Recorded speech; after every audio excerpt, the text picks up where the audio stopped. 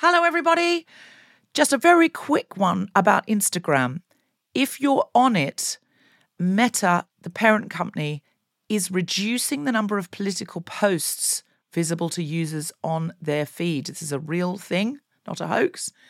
So go to your Instagram profile, tap the 3 horizontal lines in the top right corner to open the Settings tab, scroll down to What You See, click on Content Preferences, open Political Content, and turn on Don't Limit Political Content.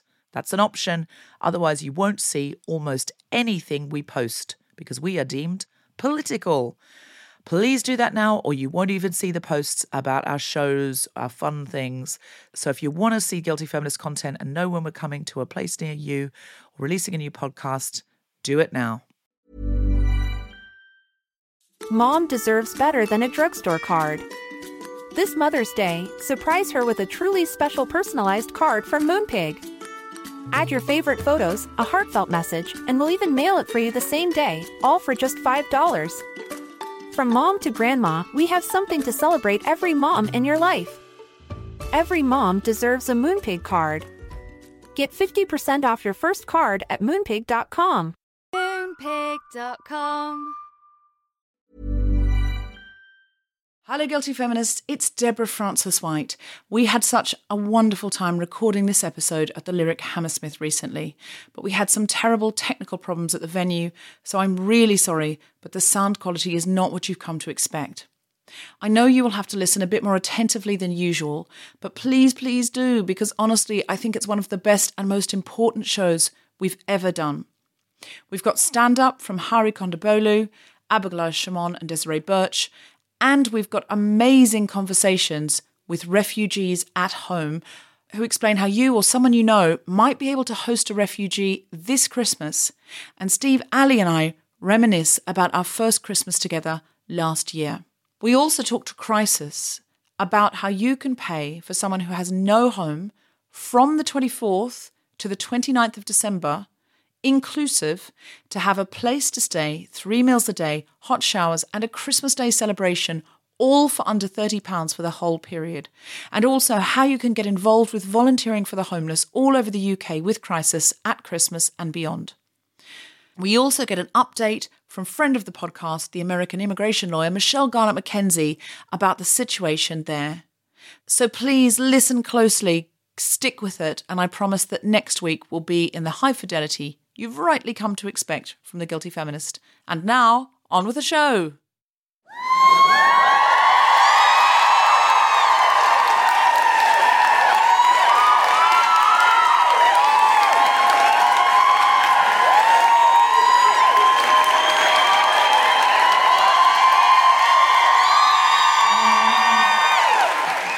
I'm a feminist, but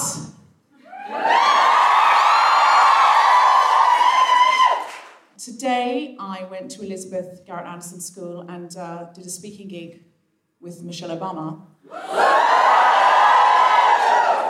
I mean, we were both honoured to speak there, not to each other. It was more like she spoke than I spoke. But she was inspiring, she was elegant, she was dignified, she was extraordinary. But most of all, I was so thrilled that I am absolutely 100% sure I could get into her trousers. No, I don't know I'm a sexy way. I don't mean it like that. That's actually, I didn't mean it to come out like that, but like I could fit it. I was studied that really hard. And when she stood up and turned around, I was like, I know I can fit her trousers. She looked so tight on television. And I was like, man, we could share clothes. So happy. I'm a feminist, but I recently had to go to a doctor about one of my boobs for all the reasons that you have to go see a doctor when you have boobs. Don't worry, they're fine. But I didn't expect him to be fine.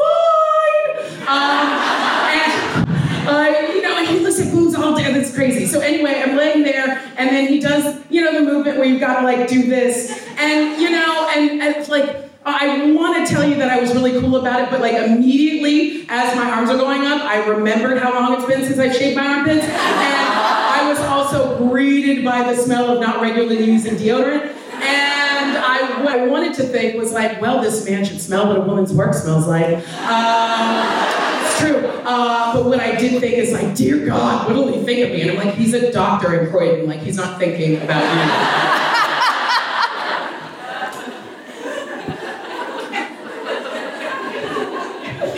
I am a feminist, but when I was home for Thanksgiving and playing cards with my family, the song Baby It's Cold Outside came out. I educated my family by saying actually it's a very feminist song because it's about a woman rebelling against the constraints, the social pressures, consensually with her partner. My little brother just goes, yeah, you could say that if you completely ignore the line the man says when he goes, what's the use of hurting my pride? Ignoring any way a woman might feel about the situation. And I was like, yeah, that's exactly what I meant. Thank you, Abraham. Of course, that's an awful song. Baby, it's cold outside. It's so good, it's so good. I think there's also the line, say, what's in this drink? Oh, yeah. That's the more troubling line. The rehypnol line of that cheery Christmas duet. Wait, can you taste rehypnol? I assumed it was scotch. We've deviated so early.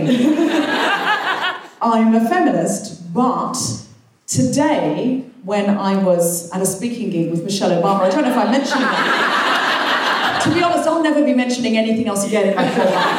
That's what I mention now. If I'm mentioning, that's what I'm mentioning. I was so disappointed because she had sleeves. Now, it's winter, I get it. But her arms are like, I'm just so fascinated by her arms because they're like a tennis player's arms. They're just, I don't know what she does. There's no point in me finding out because I wouldn't do it. But they are just so, and she had sleeves and I was just sitting there listening to her words of wisdom and watching her mesmerize these children, by the way. Some of these children were as young as 12. There wasn't a peep. They were all just sitting there totally gripped to this woman, just adoring her like she was the second coming, which she might be. Do not rule it out. 12 years to slow climate change or the oxygen goes. Michelle Obama is a candidate for the Messiah is all I'm suggesting. That's got to be somewhere in Nostradamus. Anyway, all I was sitting there as I was watching her mesmerize these children, in the back of my mind, in the front of my mind, I was paying attention. In the back of my mind, I was like, why would you ever wear sleeves? In any temperature if you had those arms. I think she's wrong. I'm a feminist, but...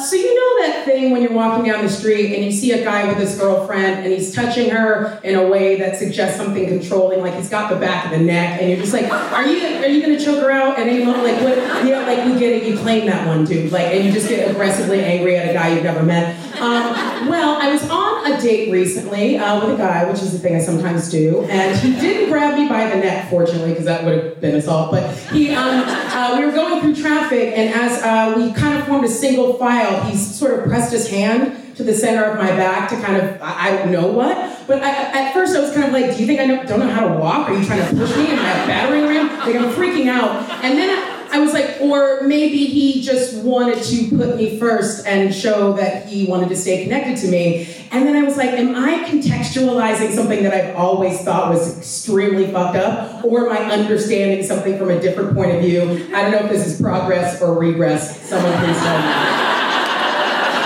That's the inside of every feminist's head, every blinding minute of every day. If you're a man, that's what we're thinking every time you open a door for us. It's a very exhausting job.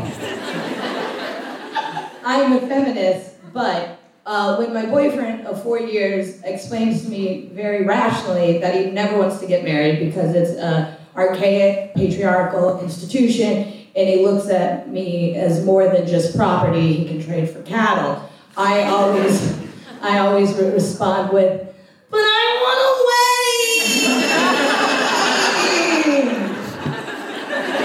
I look so good in white. I would look so good in white. Do you know, if you listen to the most recent episode, I do a whole apology for why women want weddings. Yes, I was listening to that, and I was like, thank you. This is probably for the bar. Yes, but yeah, seriously. Well, the next time it comes up, it's usually when I'm drunk. I'm just going to read that part of your book to my boyfriend and be like, see and slam it, and then just plan the date right then and there. Just book the venue and buy the dress. There we go.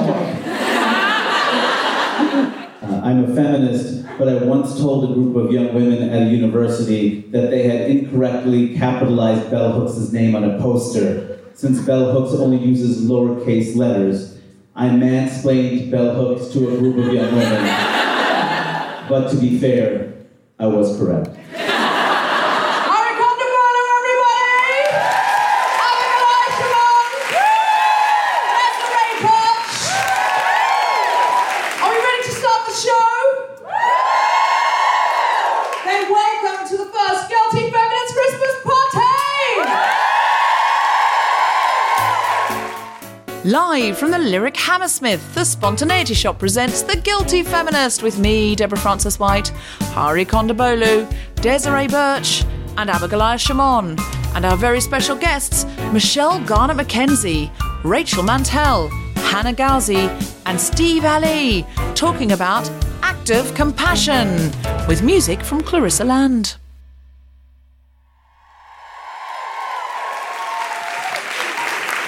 So this is Christmas, and what have you done? That is what we'll be exploring tonight. Our theme is active compassion.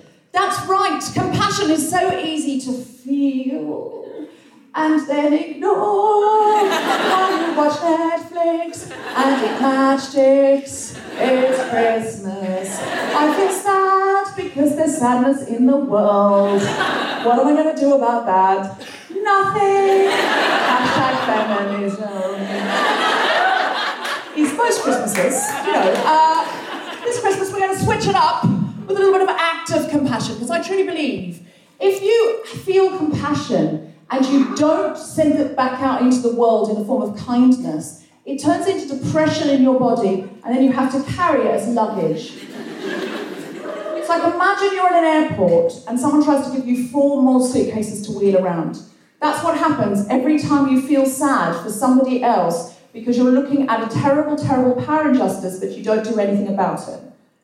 Who wants extra suitcases in the airport? That's what I'm suggesting. Do you? No. That's why we have to have active compassion, because when you put compassion into your body and then you turn it into kindness and righting the wrongs of the world, then it turns into energy with which we can power electricity and save the planet. Okay, you're not going for this. All right. I'm sure I'm right. Maybe I've overstated the case in both directions, but I believe by the end of the night you're going to be on Team Active Compassion. Do you have any feminist t-shirts in? Any? Yes? Any Christmas feminist t-shirts? No. Okay. What's your feminist t-shirt? Just shout it out. Oh, it just says feminist.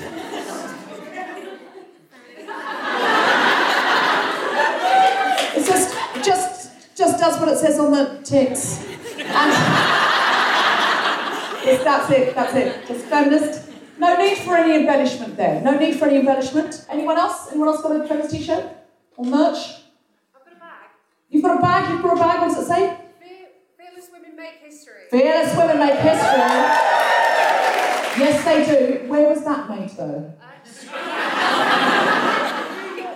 Strand, New York bookshop. A New York bookshop? They've got to be ethical. If it was in Brooklyn, it's definitely feminist. Thank you very much, well done. So tonight we're talking about active compassion, and I did see, sometimes, even Tories surprise you. I saw a couple of few Tory MPs out at food banks. There they were at food banks. They all copied and pasted the same copy for their tweet though, and that was a sort of giveaway that they'd been told to go, and they hadn't gone on their own time. But I also think Tories at food banks posing like, look at my charity. And I'm like, you do understand if you're running the country and people are going to food banks at Christmas, you failed! It's like,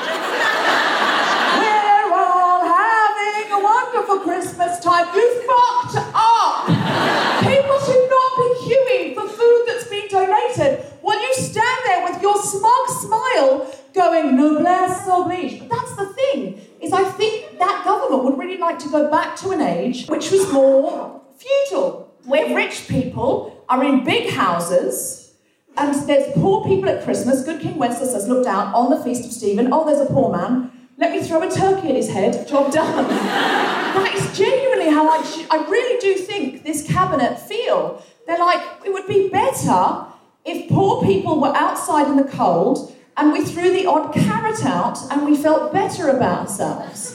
And that is why I truly believe they fully funded Downton Abbey. I truly believe it. So here's the thing. The news is kind of depressing at the moment. I don't know if you've noticed.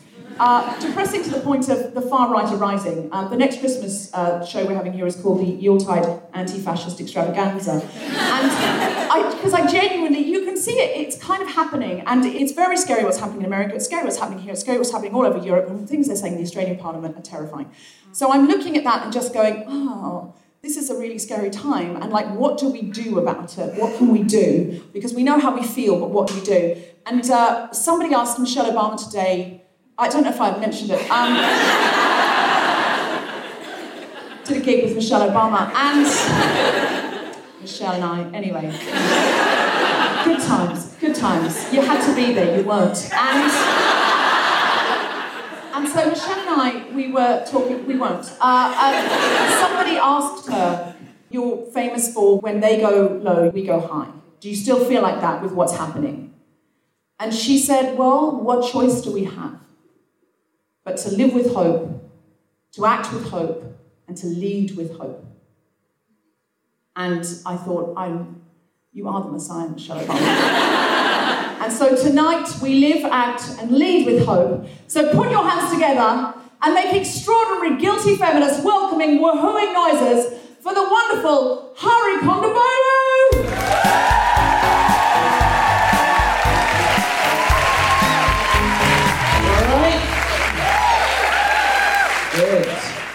My name is Hari Kondabolu, but I signed my name Hari K. Kondabolu because as a child, my mother told me to keep my middle initial in my name in case there was another Hari Kondabolu, there wouldn't be any confusion.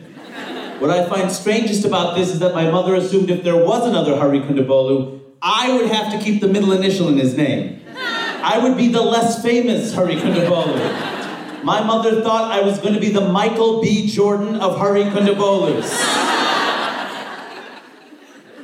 I tour all over the world. I tour all over America. I don't know if you've heard, not the best time to be a minority in America. And I tour the country, which frightens my parents. And my mother, before a show I did in Indiana, sent me this text. And I think she was trying to be helpful, but she was also frightened. And so she sent me this text right before I get on stage.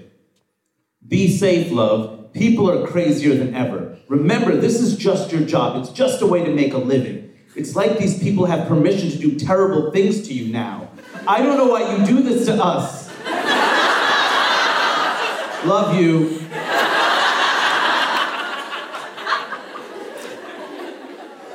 I love my mother very much. I think my mom has an incredibly open heart. My mom had gay friends in conservative southern India in the 70s before that even seemed feasible, because she has this open heart and people can share their truth with her, and I've always loved her compassion, her ability to be how she is. So my mom has always supported gay rights, but even though my mother supported gay rights, she used to be against gay adoption, because she said you need a man and a woman to raise a child. And I asked her about it recently, and she no longer felt that way, and I asked her why, and she said, well, I thought about it for a while, and I realized that your father had no role in raising you. So clearly the gender of the parents doesn't matter, and I could have used the help.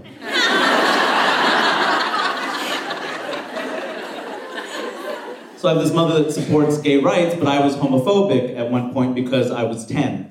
And that's how we were fed, right? So we called each other gay in school. We used it as an insult. We didn't know what it meant, but we knew it would hurt each other if we used it. Like, I was called gay all the time in middle school, and I made an abbreviated list of the reasons why I was called gay. Again, this list is abbreviated. Right? I was called gay in middle school because I had earmuffs, because I had a handkerchief, because my favorite Ninja Turtle was Donatello, because I had a pink backpack, because I claimed my pink backpack was magenta. Because I knew the color magenta. Because one time I ate a nectarine, because of my use of the word salutations.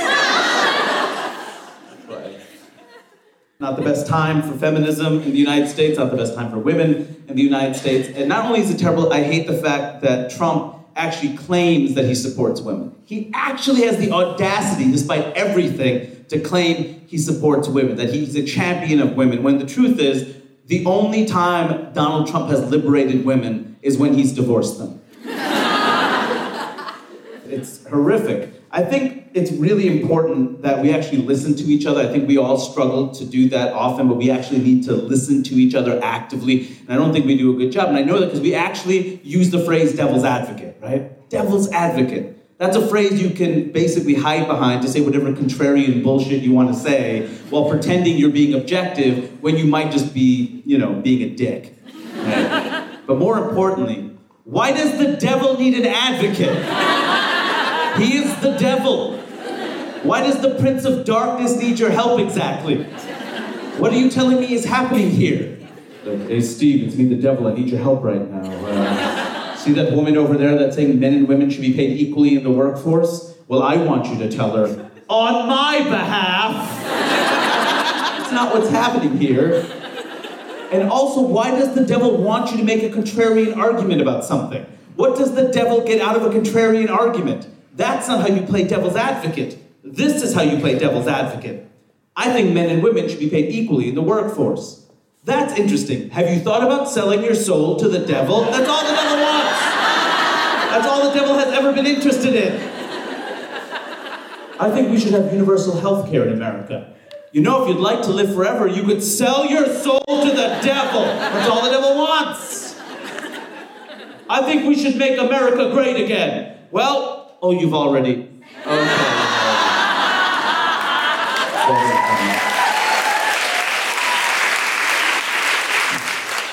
I'm obviously pro-choice. I have really strong opinions about why I'm pro-choice, and I share them publicly, especially on Twitter, where it's safe for men. And so I was tweeting about why I was pro-choice, and I went on a bit of a rant, and all these anti-choice people got very angry. They were sending me reasons I should be against abortion, and some of the reasons were so absurd that I wanted to share a few of them with you. Here are my favorite reasons why I apparently should be against abortion. All right. The first reason why I apparently should be against abortion is, well, fetus means baby in Latin. Who cares what it means in Latin? When do any of you make your decisions based on what words mean in Latin?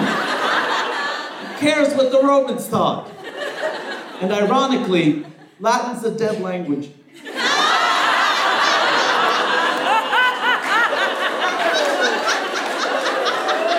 It's fucked up, but it's so smart, though. It's a classical language pro-choice chair.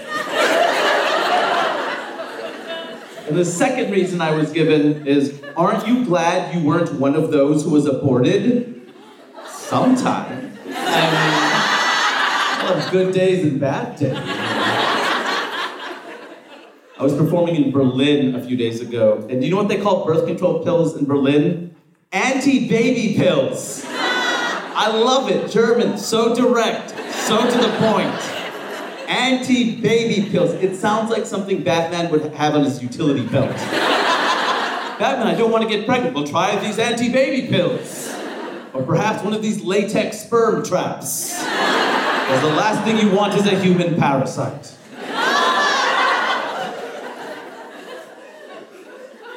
I don't know how it is here, but in the US, people claim that they support women and children, right? They're pro-life because they, against abortion because they support women and children. They don't give a shit about women and children, right? And you know it on the most basic level, right? Because if people gave a shit about women and children, how could people freak out when women breastfeed in public?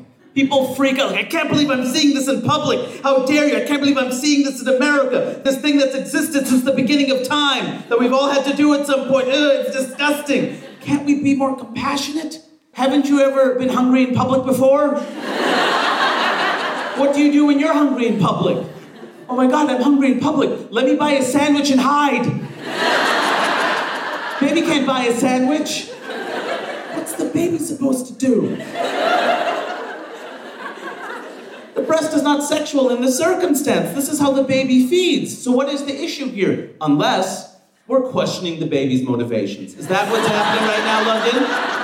People are questioning the baby's motivations, like this baby was a weird dude at a strip club lunch buffet. I'm sure it's about the food, baby. I'm sure it's about the food. You're fucking sick doing that in public. That's disgusting. You should be ashamed of yourself. That is disgusting.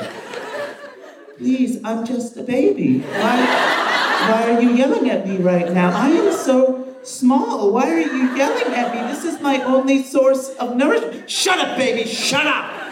You're sick. I can't believe I'm seeing this. Ugh. Oh my God, look at you work that nipple with your tongue. Oh my God, look at you work that nipple with your tongue. No, I'm not the weird one for looking. No, I'm not the weird one for looking. Sick. Oh my God, I'm just a baby. I'm so small. Why are you yelling at me and my mother right now? If I don't drink this, I will die. Why are you yelling at me? And why are you not questioning the fact that I'm talking to you right now? Shut up, you freak-talking baby. Shut up. You're fucking sick. Oh, you're a freak. I bet you like role play, don't you? Yeah. I bet you like role play. Look, little freaks dressed like a sailor. Why do they always dress babies up as sailors and not other members of the armed forces? A baby Green Beret would be adorable. Thank you very much, everybody.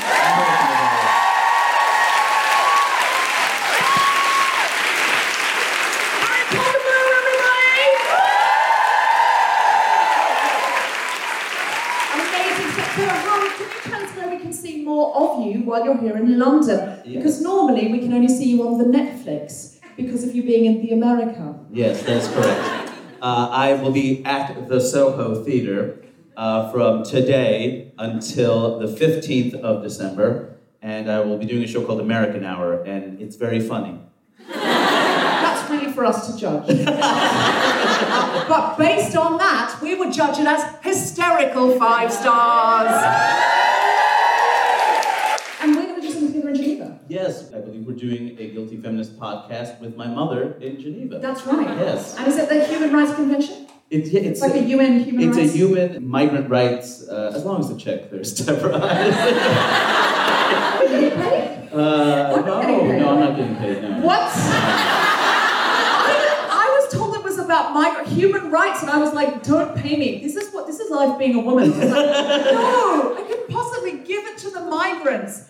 Hari's, by the way, like, I'm not going out till the check clears. Yeah, I'm kidding. We're going to have such a great time. Yes, and I'm not getting paid. I'm not getting paid. All right. Well, that's on the record now. It's really important because Michelle Obama was asking me earlier today whether you were getting paid. She was like, if that Hari tries that again, because apparently you did that with her. Yeah. You got paid, Michelle Obama didn't get paid, and so on. It caused a rift between the two families.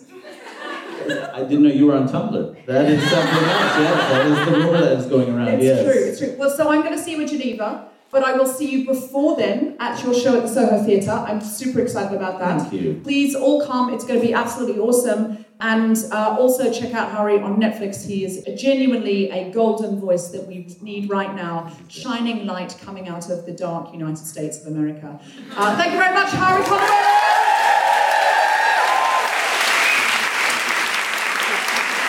Next fabulous stand-up comedian. Put your hands together and make extraordinary, wonderful woohooing noises for another Guilty Feminist favourite. It's Abigoliah Schamaun!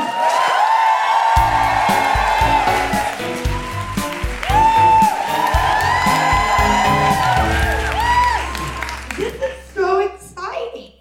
Give it up one more time for the amazing Deborah Francis White. And yourselves, give it up for yourselves. This is amazing.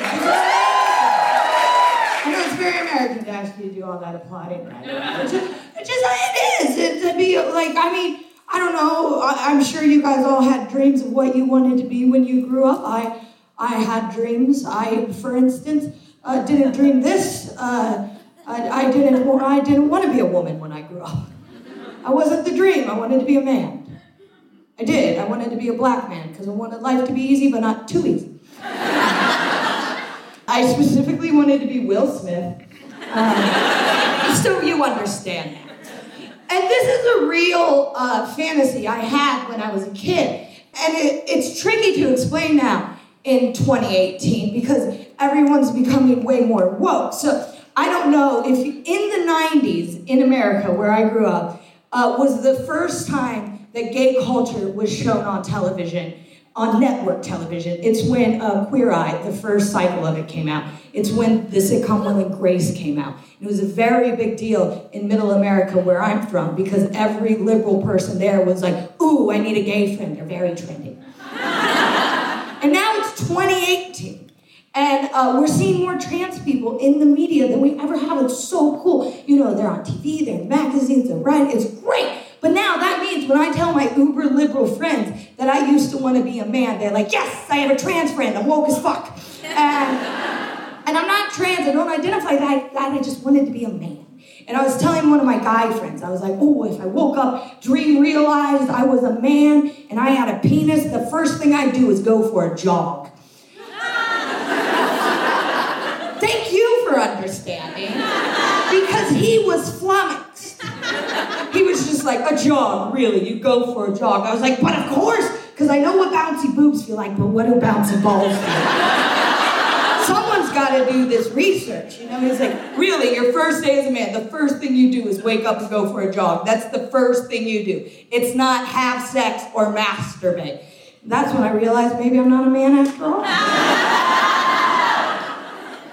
Like I said, I'm American. As an American, I've lived in the UK now for 4 years. There are two questions I'm asked about all the time. One is Trump. Anything to do with Trump, the wall of Trump, which is very interesting. Like I said earlier, I was just home for Thanksgiving. You know how some people are so left? Like, I'm going to go ahead and make an assumption to say we're all liberal people here. You know, but sometimes you meet people, they're so left, they're right. I'm going to level with you. My entire extended family on my mother's side, not my immediate family, my extended family, are Trump supporters, which puts me in a very tricky situation at Thanksgiving. But it also means, like, sometimes I'll be talking to my liberal friends, and they'll be like, yeah, all Trump supporters should die. And I'm like, not my Uncle Clement. He's a good man. He raised his daughter, put her through college. She's now a Democrat. We're doing fine. But yeah, one is Trump, the wall, anything to do with Trump. What do you think the other American issue? We've talked a lot about refugees. I'll tell you, it's not that. What do you think the other one is that people ask me about? Bacon. Sorry? Bacon. Bacon. No, that's not. No, I mean, because we all agree that ours is better. No, it's not bacon. No, it's guns. That's the one. It's the gun thing. Now someone just went, of course. Of course. No one knows. Do you have one? Do you have one? Yes. Tell us about the guns. It's a tricky thing, the gun issue. I don't know how much you know about this, but in America we have a document called the Bill of Rights. The Second Amendment gives us the right to bear arms. It's one of our oldest documents. The Second Amendment is literally 17 words long. It has caused quite the kerfuffle. And because the right to bear arms is in the Bill of Rights, I don't know if we'll ever get rid of guns completely in the States. And if we do, it'd be a shame, because they're fun to shoot. I knew you'd tense up there. I knew you would, because most of you are British people and you've never fired a gun. And let me tell you, no one ever talks about how fun it is. It is a joy. Of course it is. It is so much fun. Where do you think the term "that's a blast" came from? It's fun. Now, don't misunderstand me. I'm a true London liberal now. I haven't shot a gun since I was a child. How else do you relate to that?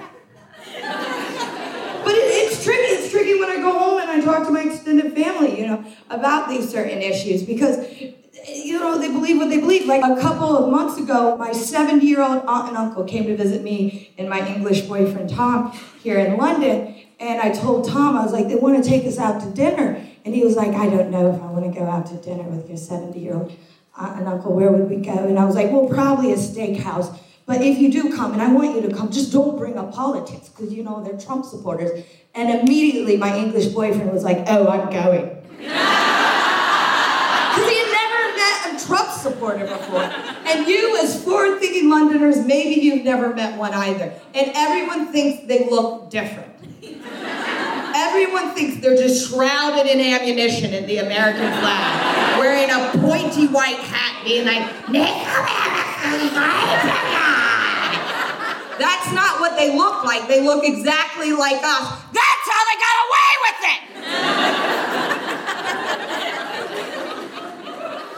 I don't need a microphone. But they did, they came, they took us out to dinner, we had a lovely time, we didn't bring up politics until it got to the dessert portion of the meal, and that is when my 70-year-old uncle told me his beliefs on gun control. And he was just like, well, I had to buy a gun. I had to buy a gun to protect my family because there's been some burglaries in the neighborhood. And you know what? You don't even have to shoot it. You just wave it at them and they'll run away. That's all you have to do. You just wave it at him. He has Parkinson's. He's literally telling me this while spilling coffee all over his sticky toffee pudding. He's like, you just wave it at him. And I was like, yeah, and shoot the perpetrator, your dog, and your wife. And with this information, like, I think we need to make the gun law in America more strict. I absolutely do. And with this new information, I think I've come up with the solution. Because in America, you can buy a gun at 18. Now, I believe in that. You can vote, you can be in the army, you can buy cigarettes, buy a gun, get into it. We need an age cap. And that age cap needs to be specifically 30. Because most people think gun violence skews young. That's what gets a lot of press. It actually skews much older. In fact, the average age of a mass shooter is 35. And I understand that because I'm 33 now and I'm feeling it. It's when you're between the ages of 18 and 29 that you are full of fun and whimsy and you just want a gun to shoot straight up in the air. It's when you turn 30 that you understand how disappointing life is, and that's when you start aiming that shit. Do you understand? 18 to 29, it's up in the air. 30 to 90, it's right out in front of you. Once you turn 90, you turn it back. Is that too dark? I just never know. Now, I've told some of my friends my plan, and they're like, Abigoliah, not a bad idea, but you haven't thought of everything. Because, if we look at just the statistics for mass shootings alone, it doesn't add up, because what's the age of the youngest mass shooter ever in America? 11 years old. Dylan Klebold and Eric Harris, do you know those names? You know the people. If you don't know the names, it's the Columbine shooters' children. So it's not enough to just take guns away from the older demographic. So we got to look at the statistics. It's a hard word to say. Shut up. Statistics again. And let's focus on mass shootings, because I've done a lot of research on the subject. I'm now on a list for anything to raise the profile. How many mass shootings have there been in American history total? Over 800. How many of them have been committed by women? 2. So we don't need to take the guns away from everyone. And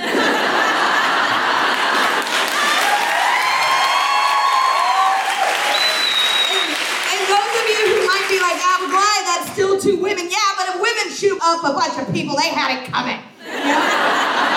And I'm actually raising a very valid point here. But like, people who own guns, when they read the statistics of violence about guns, they don't think it applies to them. My uncle doesn't think it applies to him. He doesn't think I have to write it down every time because the number changes so rapidly. That 25,939 people have injured themselves in America with guns just this year. That 13,419 people have died in America because of guns this year. That is not counting suicides. 22,000 people a year on average commit suicide in America with a gun every year. And my uncle doesn't think that those statistics apply to him, because he's like, that's not me. I'm a responsible gun owner. I'm a safe. I have my license to conceal and carry. I have another safe for my bullet. Those statistics don't apply to me.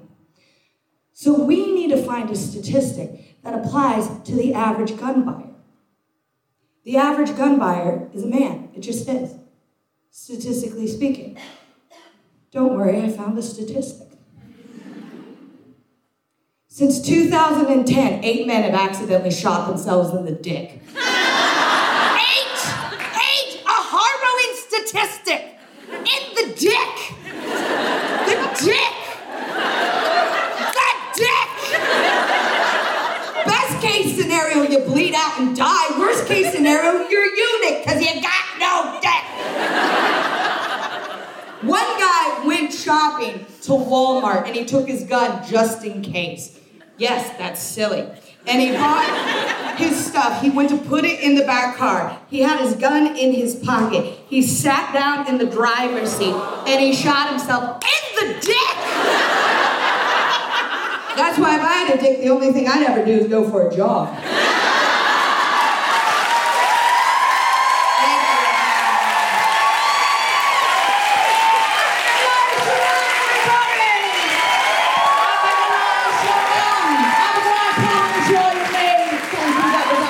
Amazing.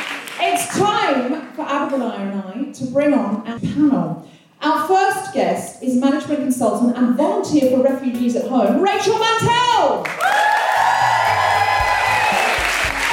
And also, please welcome Policy and Public Affairs Manager at Homelessness Charity Crisis, Hannah Galsey.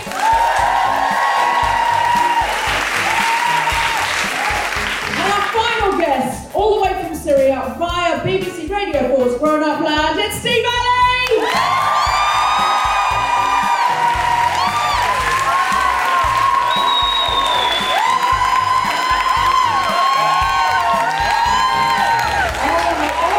All right. When I said Jesus was a refugee,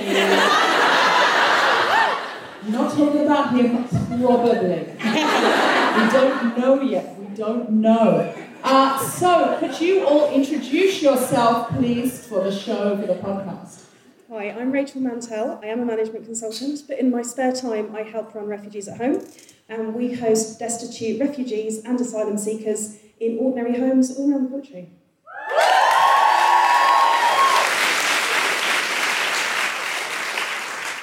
My name's Hannah Galsey. I work in the policy and campaigns team at Crisis, which is a national homelessness charity working across England, Scotland and Wales.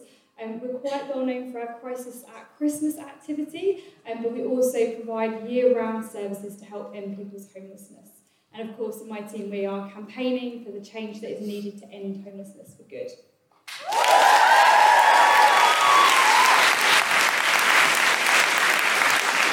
Hello, my name is Steve Ali. I'm from Syria.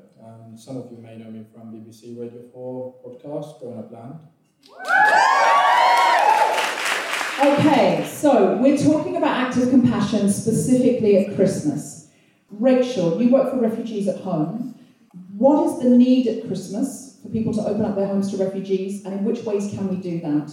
So we have just hosted 100,000 nights worth of hosting, but it becomes much more difficult at Christmas because people's family comes home, they want to host people from their kind of immediate network, and sometimes that means that their guests can't stay over Christmas. So what we'd really love is for people to give hosting a go over a nice, contained, festive period, and if you're cooking for loads of people, it makes no difference to just add another chair to the table. And then when you discover how brilliant it is, we'd like people to become long-term hosts and do what about 150 people a night do, and use their spare rooms to help get refugees and asylum seekers off the streets. And can I say it's a wonderful, wonderful thing to do. It really adds to the spirit of Christmas in a remarkable way. Last year, Steve had just moved in with us, so you weren't long with us then, Steve. And we go up to another family, Tom and I go up to another family in Lancashire for Christmas. And we said, can we bring Steve? He's from Syria. And they were like, sure. And it was really lovely because, Steve, that was your first Christmas, wasn't it? It was, yeah. It was quite an experience. Having my first Christmas stocking at 25. So I felt like a child, really, but in a very different way because I wasn't born Christian or I was born Muslim, so to me that was a very double surprise, Well, also, the wires got crossed with who was going to be Santa for Steve, and 3 of us left stockings out the front of his door. And I said to him, this is not normally what Christmas is like. Santa I said, Santa, you must have been very good this year, because and Steve said, well, I'm going to be even better next year. I was like, oh shit. But what was beautiful about it was, like, you were very excited as well. You bought the tree for the flat, and we were teaching you, like, all of those customs, and then you cooked Syrian food for us, soup and hummus, and it was just felt like this really, really fun and beautiful exchange, and it really reminded us what Christmas should be about. It was really lovely. And Yusuf, who's a very teenage friend of Steve's, I asked other friends to take him in London, and I got him a stocking, and I met him outside a theatre. We were going to see The Jungle, and I just gave him this plastic bag with a stocking inside, like a shopping bag, and I went, just before we were going to theatre, I went, Santa gave me this to give to you. But he said not to open it till Christmas Day. And Yu was, he was 18, and he just took it and just like smiled politely, and his English was amazing now, but it wasn't that great then, and he was just like, he just took it, and he was like... He came to me and asked me first, and then I was like, I don't know. And then he just looked at me like, we're about to go into theatre, he goes, who gave you this to give to me? I went, Santa. And then he went, I don't know him. And he was just like, I've just got my papers, man. I am not walking into a theatre with a bag given to me by a guy I don't know. What this Santa Claus is. And then he was like, I was like, oh no, it's Santa, it's Christmas. And then some other Syrian friends that were there just looked at him and went, Baba Noel. And he went, Baba Noel! Oh, happy Christmas. Anyway, we sent him to this, we hooked him up with an invitation to another family, and they went out and played five-a-side football in the park, and they took him on, like, they are aunts to him, and this lovely couple, they have what they call a waifs and gays Christmas. And it was really beautiful. So that's our story of Christmas. Do you get lots of stories like this? We do, and this year my Christmas is going to be really weird because we're not going to have a guest. I'm actually going up to see my parents. My parents live in the middle of nowhere. Nobody wants to go to the middle of nowhere. I'm like, we'll stay in London in your house, but thanks. So for the last couple of years we've had guests. It is brilliant to try and kind of share that tradition with people. Our last guests were Orthodox Christians. They were Eritreans. And they were quite confused because their Christmas is about 12 days later. Not as confused as at Easter, because Jesus dies and rises again, but is still dead for them, and then rises again. And my 5-year-old was completely blown away by this. I don't know what religion he thinks they follow now. But there is that thing about reaching out and sharing, and it's not a one-way thing. We're not kind of brilliant, charitable people that welcome waifs and strays into our homes. We're just ordinary people that are lucky enough to have spare rooms. And we get to meet completely awesome people and have a lot of fun, set light to Christmas puddings. Hassan's face, for the first time, here's pudding, we're about to set light to it. His face was absolutely brilliant. So it's worth doing just for that. At our Lancashire Christmas, Rachel, there is a tradition that when Elizabeth brings out the pudding and set fire to it, we all sing happy birthday to you, happy birthday to you, happy birthday to Jesus, happy birthday to you. And I had to tell Steve, if you go to someone else's house for Christmas, don't do that. That's our thing. And that's the thing with your Christmas. Loads of it you realise, like, that's not normal. We just do that. It's become a thing. My mother turned to Hassan slightly nervously, this was the first Syrian she'd ever met, and said, do you have ice cream in Syria, dear? I was like, where do you think he comes from? but it's just that meeting people and... There are things, it's so delightful and warm and gorgeous because there are things that people know and things that people don't, because Steve always said we didn't get a lot of Western media because there were embargoes. And so just before I was talking about Christmas stockings, and just before we were going up, Steve went, what? Wait, does everyone's present have to be in a stocking? I don't have stockings. And I was like, no, only Santa's presents. He was like, thank God. And I think we don't realise what people don't know, but it's so warm and gorgeous, and we just had such a great time. And, well, we did anyway. I hope you did too. Great time. That was one of my favourite years. The Christmas I had there was very. I haven't celebrated like that in a long time, so that was great. The most moving thing that I remember that happened is Steve has a thing. I don't know. It's funny because Steve's a young man, but because he's lived through a war, he has a lot of the hallmarks that I associate with people who lived through the Second World War, like hoarding.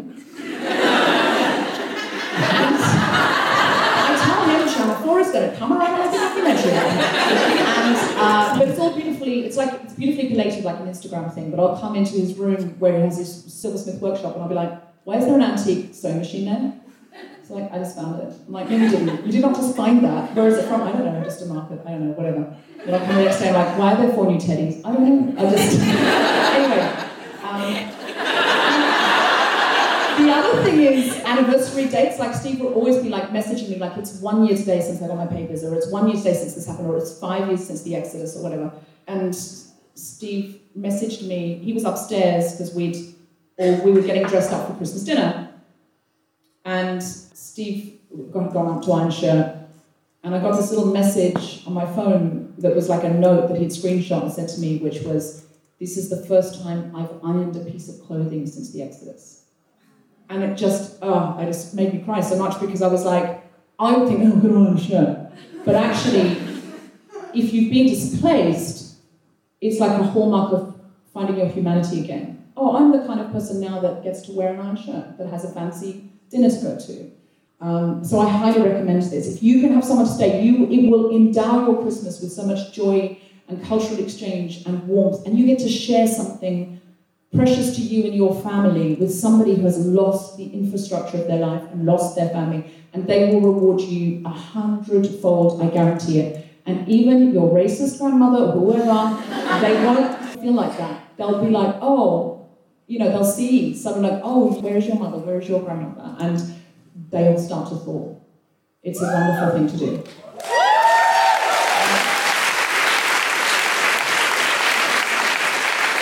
We are leaving London and we farmed our cats out, so we would like to have refugees stay in our flat. Which is brilliant, and I'm already checking how many rooms you've got. It's like Steve said to me, how do you know? And I said, well, how do Airbnb know? Like, rich people can smash stuff up and pay for it. Refugees, all they have is their network. I don't know, have you had any bad experiences? We've had vanishingly few. There is a notorious red alarm clock and a debate about whether it was gifted or lent. But that's pretty much it. You've lost you can just alarm buy a new one. No. We did in the end. We were a bit like, it's an alarm clock. But actually, I think the thing is, it's really intimidating to think about opening your house to a stranger. But then if you flip it round, it's more intimidating for a stranger to just go to Brixton and knock on the door and hope that the people behind that door will be okay. Because the people behind that door have got property, they've got papers, they've got language, they've got social capital, and the point at which guests come to us, they've got none of that. And so they're in a much more vulnerable position and are almost without fail respectful, charming, desperate to do something for you to pay back, which is usually cooking, which suits me.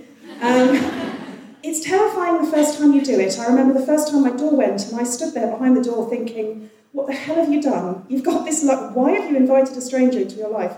And I opened the door and I clapped eyes on Hassan and he looked terrified and all my doubts went. And I was like, just come in, have a cup of tea. He hated English tea, but never mind. There is just something about accepting that it's much scarier to go to a stranger's house than it is to open your door. So yeah, everyone should do it. Honestly, it's changed my life. Genuinely changed my life. So if you're going away or you can have an extra guest, refugees at home. Now, Hannah, tell us about Crisis and how we can help you. So every year we're very, very fortunate that we're able to mobilise thousands of volunteers up and down the country to help us to deliver Crisis at Christmas. And what we do at Crisis at Christmas is we provide people with a warm, safe space to sleep. We provide them with meals, there's lots of Christmas entertainment. It really is a kind of opportunity for people who are experiencing homelessness to have a break from all of that. And crucially, it's obviously a lovely time for people to come into those centres and for us to sort of work with them, talk to them, get to know them, but really, really crucially, connect them into our all year round services. It can be the kind of beginning, starting point in somebody's journey to end their homelessness. So really, really important point. And often, I think, at Christmas, it's that time that we're spending with friends, with family. And for people who are homeless, it can be such a isolating and lonely experience. So to come into Crisis at Christmas centres at Christmas can be very, very daunting, very challenging for people, but something that can be the beginning of the end of their journey in terms of homelessness. So in what ways can we help you? Do you need money? Yes, so we need money. I guess I'll start with volunteering. So we're very, very fortunate. We have thousands of volunteers that help us every single year. Our plea in terms of volunteers would be for people who have what I would describe as specialist skills. So we're always looking for people who can cut hair, so hairdressers, dentists, opticians. And I know when I first started volunteering with Crisis at Christmas, I'd sit in the room and I was just a general volunteer. And the role of a general volunteer is really just to kind of keep the show on the road. And they'd say, right, do we have any hairdressers in the room? And I was always really tempted to say, yes, that would be me. But they did inform me you have to be a real hairdresser. You cannot just go around cutting people's hair. That's implied, Hannah. Yeah. That may be just you. Yeah. Just like, you just want to have a go. Just like, I reckon I can do it. Is not qualification enough. Similarly, you cannot cook all the dinners. You can help serve them. We're always looking for catering staff as well. So if people do want to volunteer, we have centres in London, Birmingham, Coventry, Newcastle and Edinburgh. And if you can't, because we do appreciate that over the Christmas period, people are very, very busy. So if you want to donate to Crisis at Christmas, it actually only costs you £28.18 to reserve a place. And as I said, that will give What do people get for that? So it gives one person access to Crisis at Christmas services for that whole entire period. So it's running from the 23rd right through to New Year's Eve, I think. And that means that they'll have access to a warm, safe bed. They'll have 3 meals a day. They'll have a meal on Christmas Day. There's lots of entertainment. There's lots of activities. And as I said, it's kind of connecting people into that advice and that support to end their home. Is that £28 a day? No, for the whole period. £28 for the whole period? Yes. So if we give £28 and some change, yep, somebody will be taken care of from Christmas Eve to around, I think it's the 29th? Yeah. Is that right? They'll be taken care of from Christmas Eve to the 29th. They'll have a warm bed, they'll have a hot shower, they'll have 3 meals a day, they'll have a Christmas celebration. Yeah. I mean... It's as simple as that. So if you give 200... one person. If you give 280 quid or round it up to 300 quid, if you could do that, and I appreciate not everyone can do that, but some people can, and 10 people would have a safe, warm, healthy Christmas. Yes. That's absolutely incredible. You need nighttime volunteers, daytime volunteer slots are filled, is that right? But if anyone can volunteer in the evening, and this could be the start of something where you volunteer, again, you've tried it out over the Christmas period because it's freezing cold, you've got a bit more time off work, so you're feeling that compassion, you want to make it active because you know people are cold and they're hungry and it's a time when they miss their families. So you go and do it then, and then you just might plug into something where you think, actually, I want to do this more. I might go back in January and help again. What's the website you go to? So you can go to www.crisis.org.uk/guilty feminist. Did you ever sleep rough when you were displaced, Steve? So I remember one time I was trying to cross the border from a country to another, and I got caught and I slept in a park. And in the morning I woke up and walked in the park, and I realised people were looking at me in a strange way. So I had brick clothes and soot all over my face, and people were looking at me. Some of them were looking at me with compassion, some of them were looking in disgust. That was when I realised what being homeless feels like, and adding to also being a refugee. So now people ask me sometimes what can be done, what's the solution to this, and I say maybe there is a simple recipe. It's just meeting refugees individually, meeting a person who is a refugee. Because I think one of the major elements that factors into the problem is the fact that the media others refugees rather than telling individual stories. And when we don't know much about someone, when we don't have many things in common with somebody, we are less likely to feel for them, we are less likely to relate to them. So what I would say is just meet refugees, and you will meet homeless people and refugees and find out about their stories and their life experiences. And I am a refugee myself, and I'm not sitting here trying marketing for refugees here. But if you think the hummus that you've been eating from Tesco all your life is delicious, they've lied to you, my friend. So go to Steve Alley, thank you very much. And a big thank you to Rachel and Tazza, refugees at London, and Hannah Vivian from Crisis. Please, go to their website, volunteer, give us over the whole month.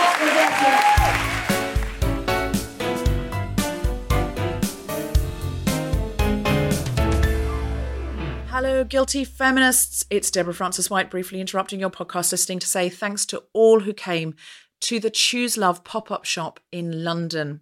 If you didn't get down to see us, I will be appearing there again, and we'll let you know on the Guilty Feminist feed with a little drop-in announcement.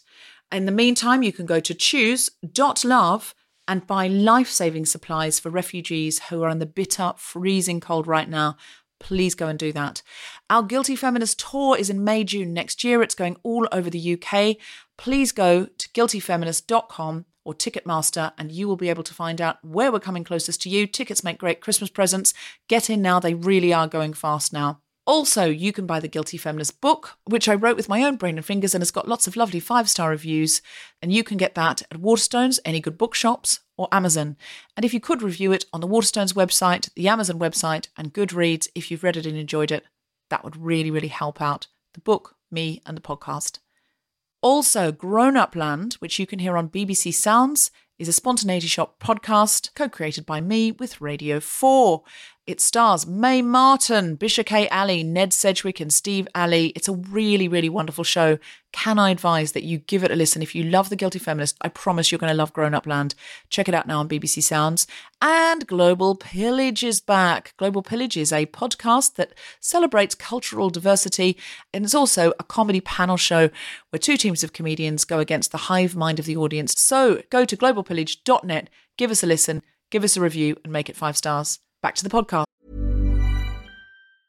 Ryan Reynolds here from Mint Mobile. With the price of just about everything going up during inflation, we thought we'd bring our prices down. So to help us, we brought in a reverse auctioneer, which is apparently a thing. Mint Mobile Unlimited Premium Wireless. How to get 30, 30, bit to get 30, bit to get 20, 20, 20, bit to get 20, 20, bit to get 15, 15, 15, 15, just $15 a month? Sold! Give it a try at mintmobile.com/switch. $45 up front for 3 months plus taxes and fees. Promo rate for new customers for limited time. Unlimited more than 40 gigabytes per month. Slows full terms at mintmobile.com. Mom deserves better than a drugstore card. This Mother's Day, surprise her with a truly special personalized card from Moonpig. Add your favorite photos, a heartfelt message, and we'll even mail it for you the same day, all for just $5. From mom to grandma, we have something to celebrate every mom in your life. Every mom deserves a Moonpig card. Get 50% off your first card at moonpig.com. Moonpig.com.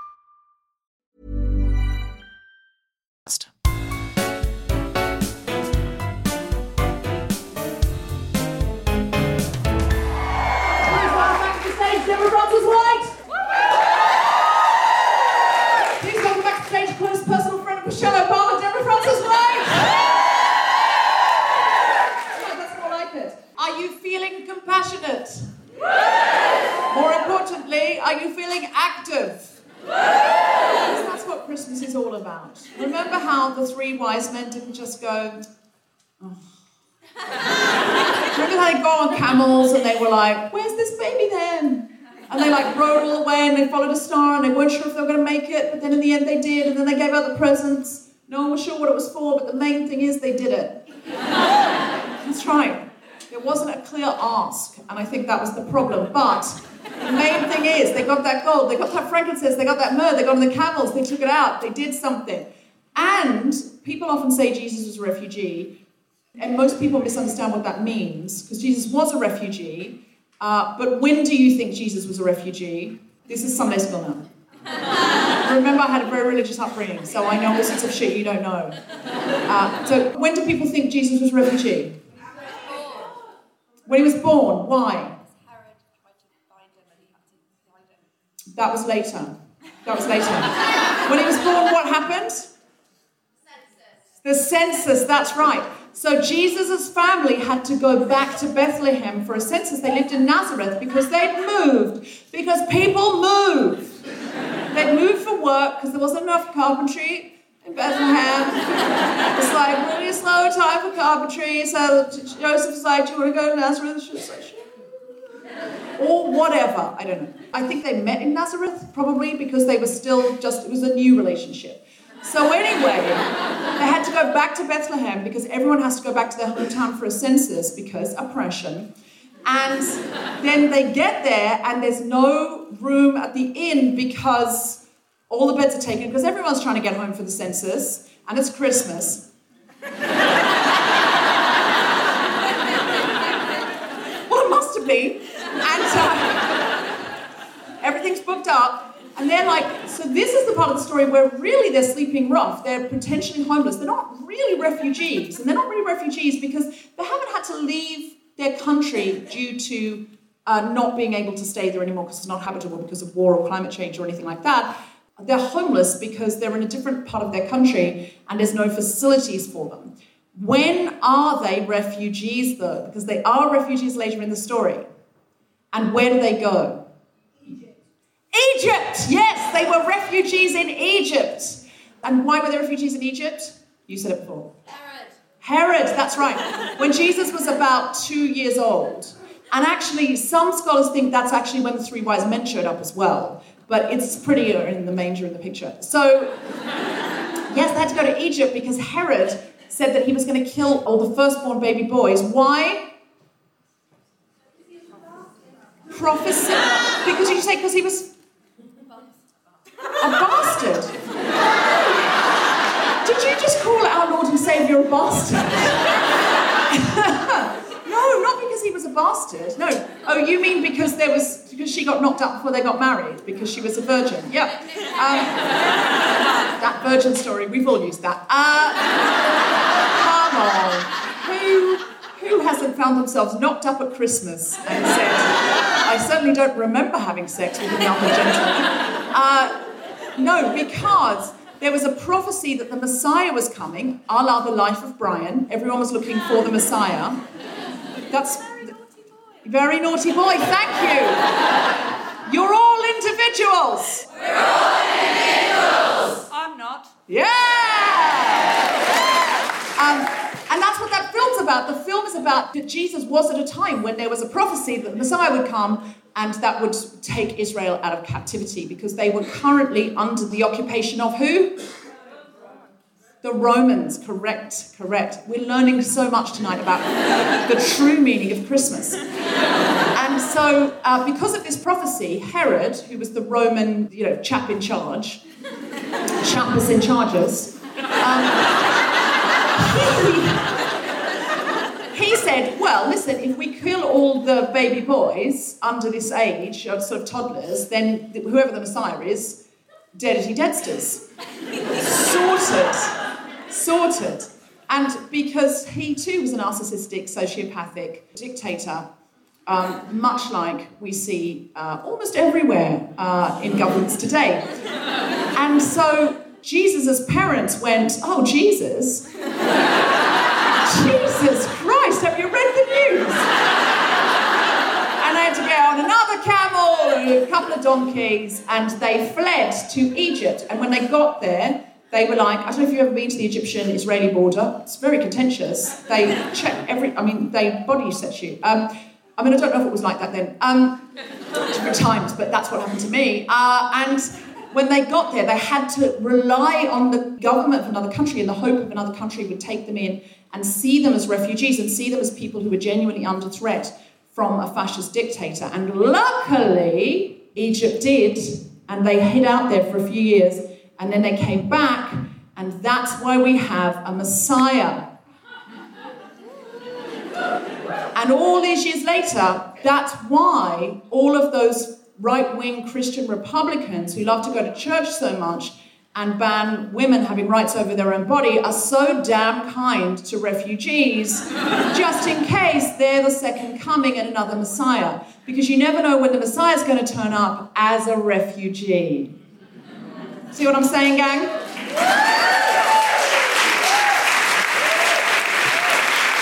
you ready for your next wonderful comedian? She's a guilty feminist favourite. She is also from the United States of America, which I've realised is accidentally a theme this evening. We'll weave it into the theme. Put your hands together for one of your favourites. Make fantastically guilty feminist woohooing, cheering, welcoming noises for the wonderful Desiree Burch!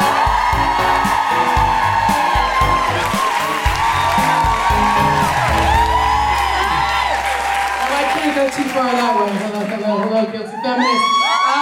It's so exciting exciting to be here. Ahari is an amazing, lovely voice, shining light coming out of America. I'm just a big old bitch who tells dick jokes living over here. No, it's true. Because Deb was like, oh, we're talking about active compassion. I was like, that's literally the opposite of comedy. Like, comedy is literally like, I could have compassion for this person, but it's too good to tell a bunch of other people for money. Okay, so you guys know me. I tell dick jokes. I'm going to try to be compassionate about doing it. So, as you heard earlier, I am on the scene. I'm dating again, which means I'm dating again for love, and I have a fuck buddy for reasons. Because I want to be compassionate to the guy that I'm interested in, and I also want to be compassionate to the fuck buddy who is vastly older than me and should be very grateful.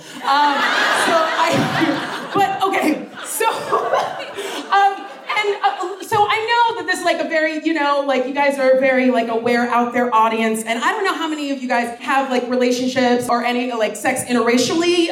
If you date interracially, though, I don't know, like when you're the brown person in any kind of interracial relationship, like you're always waiting for like some other shoe to drop inconveniently, and it's usually after sex, like when you're in bed and the guy's like, yeah, I want some of that chocolate, and you're like, ew, gross, ew, like, my name ain't Willy Wonka, Goose Goose, fuck off,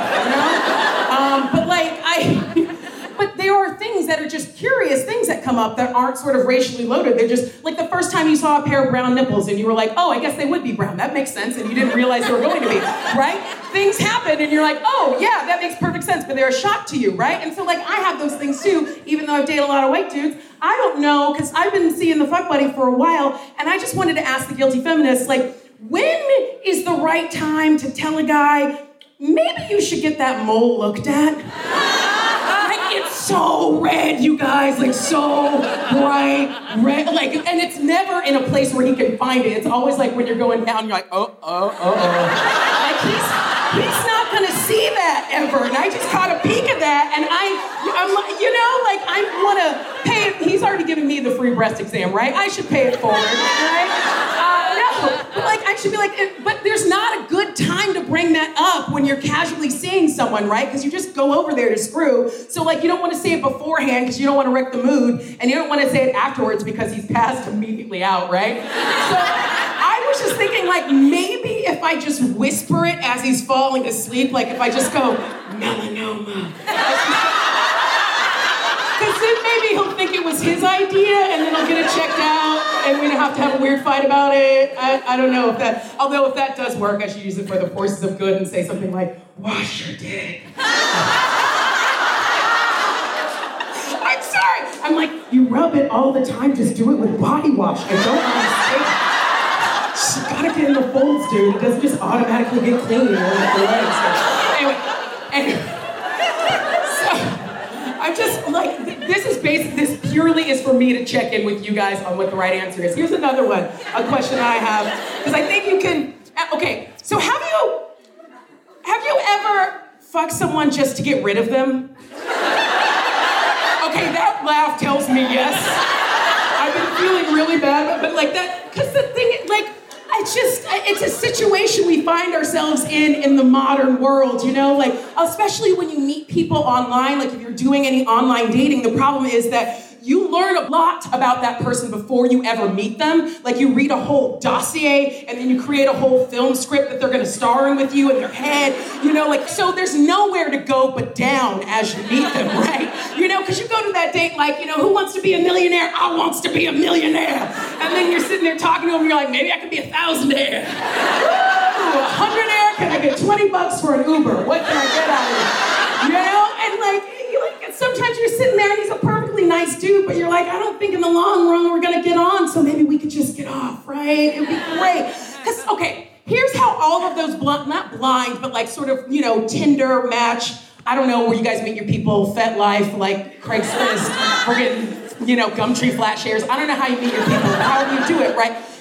You learn a lot about them, then you go and show up at the agreed upon bar, right? You get there 15 minutes late to be fashionable. You get a text 10 minutes later saying, oh, the district line's running behind, so sorry. And you're like, oh, God. So you get yourself an extra large glass of wine. Meanwhile, you haven't had dinner. So by the time he shows up, you are rip shit drunk. Right? Just looking your best like, come on, baby, what can I get out of you? And then, of course, Like, it's so underwhelming because no matter how much you've talked by WhatsApp, he walks in and says something like, so, what are you into? And you're like, oh, motherfucker! Like, come on, we've already been over this, okay?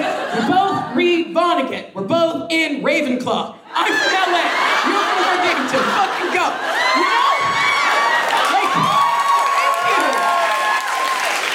Like, check the dossier. I did my homework, bitch. Where the hell have you been, right?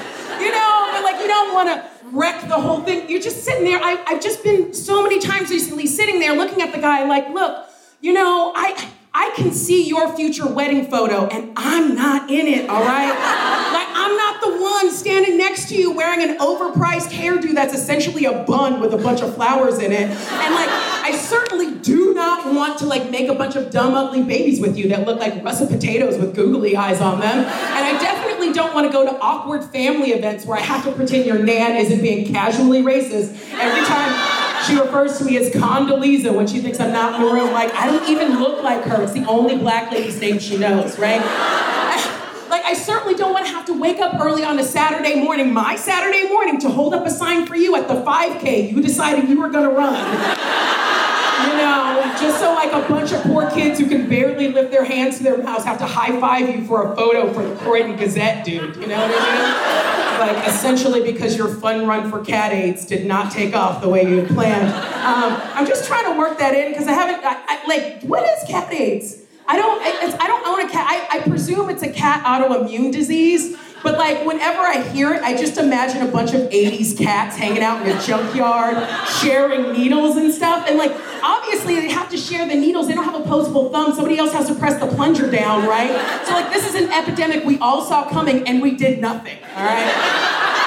Anyway, for those of you who did not immediately recognize the fucking someone to get rid of them thing, I can guarantee all the rest of you will empathize with pretty much the same feelings that come up in a similar situation. And that's when you wind up in a Facebook message group that you never asked to be in, right? This is all, like, it always happens, like your phone's blowing up, there's 25 messages, you click on the message, and it's always the same kind of message. You see it in all caps, and it's just like, hey guys, it's Michelle, my 34th's coming up on Saturday, what are we doing? And like, your first thought is, who the fuck are you, Michelle? Like, I'm sorry, your profile pic is of a puppy. If you don't have a face, you don't get to have a fucking birthday. Sorry, Michelle. Also, you're not on a one-name basis. You're not Madonna or Cher. Like, unless your last name is Obama or My Belle, you don't just get to go by Michelle, okay? You have to identify. And don't make me click on this, because you're gonna be some girl that I temped with 8 years ago. And then you click on it, and sure as shit, it's Michelle from your old office job who's begging you to come out to her party. And you're just like, you know, Michelle, there is a birthday party protocol, and we all know it, all right? You send out an Evite a month beforehand that everybody ignores the shit out of, right? Then 2 weeks out, you set up a Facebook event, and everybody gets to check whether 7 people are going or 70 people are going, so we can gauge our responsibility in this situation, right? And then a week out, you send out a group text message so everybody on it knows that they are personally responsible, and they have to come up with an excuse for neurovirus in the next 5 days, right? Got all of this stuff and I'm angry at Michelle, I look down at the message and I see Jane Smith has left the group. And I'm like, who the fuck are you, Jane Smith? Like, what are you, an Olympian of abandoning friends? That was like 0.8 seconds, Jane Smith. You the FloJo of fucking off, what's happening here? Also, like, I'm upset with Jane Smith because I'm like, Jane Smith, I wanted to do that shit.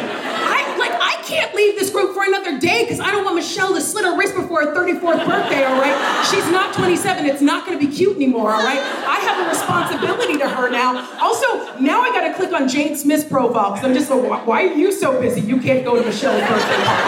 Let's see. What are you? Busy being interested in capoeira and the Women Empowering Women Summit? What are you doing? Are you too busy listening to Leonard Cohen and Godspeed, You Black Emperor? Oh, you have good musical taste. What does she do for a living? She's an SVP of SVPs at Unilever. Well, shit, of course she's busy. I mean, at this point, I'm now double mad at Michelle. Because I'm like, Michelle, I don't have time to go to your hipster Hoxton cocktail bar on a Saturday night. But you know who really doesn't have time? Jane fucking Smith, okay? Jane Smith is going to be exhausted on Saturday night from having spent all afternoon mentoring inner city youth on public speaking and volunteering at the Soho Needle Exchange. I mean, she barely has time for the 3 hours a week of physical therapy that she requires from that year that she volunteered in Mozambique and managed to get the last case of polio that ever existed, all right? Like, Jane Smith does not have time to entertain your need for casual relationships, Michelle, all right? She barely has time for a real relationship. When Jane Smith goes out on an internet date, she shows up to the bar 15 minutes early, all right? She sits there facing the door, waiting for this little Plenty of Fish asshole to waddle in. Orders herself a Chivas Regal neat. She's a purist, all right? She just sits there staring at the door, checking the TFL website to see that the district line is running on time.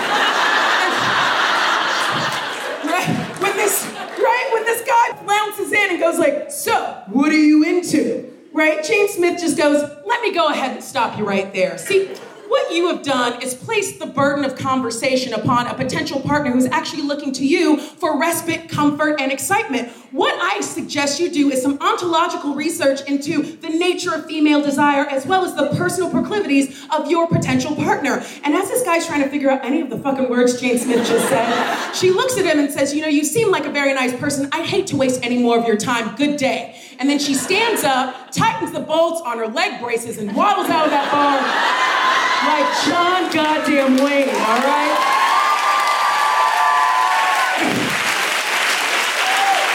Jane Smith is a baller, all right? She is everything I want to be. Like, Jane Smith can just end a bad date with good day, whereas I end a bad date with just wasting expensive mascara I got at John Lewis for no good reason. What's with the hand? I'm already blowing you. Like, it's sexual gratification with no need for reciprocity, all right? Like, it might not be the blowjob you want, but it's definitely the one you deserve. All right, you guys are so lovely.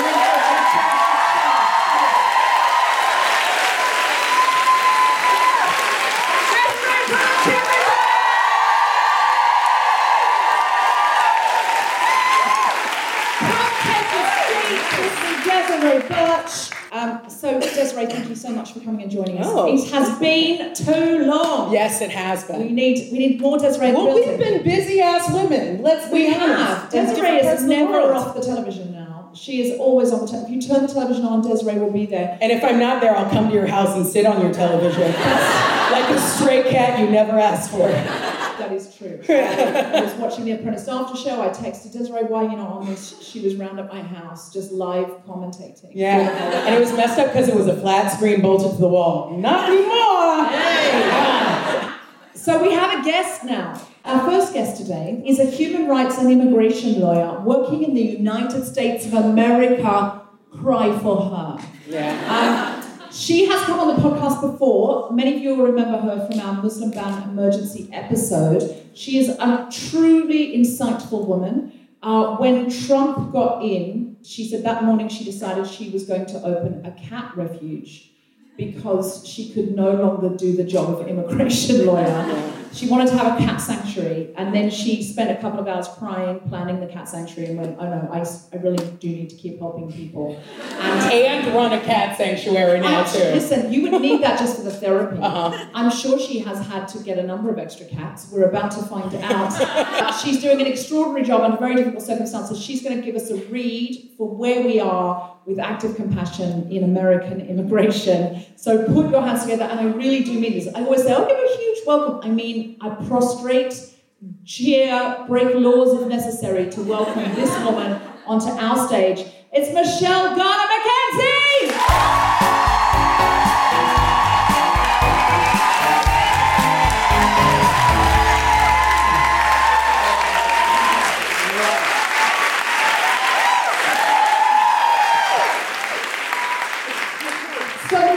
Welcome back to The Guilty Feminist. Thank you so much. Last time we saw you, Trump had not long been in power, and you were still in shock.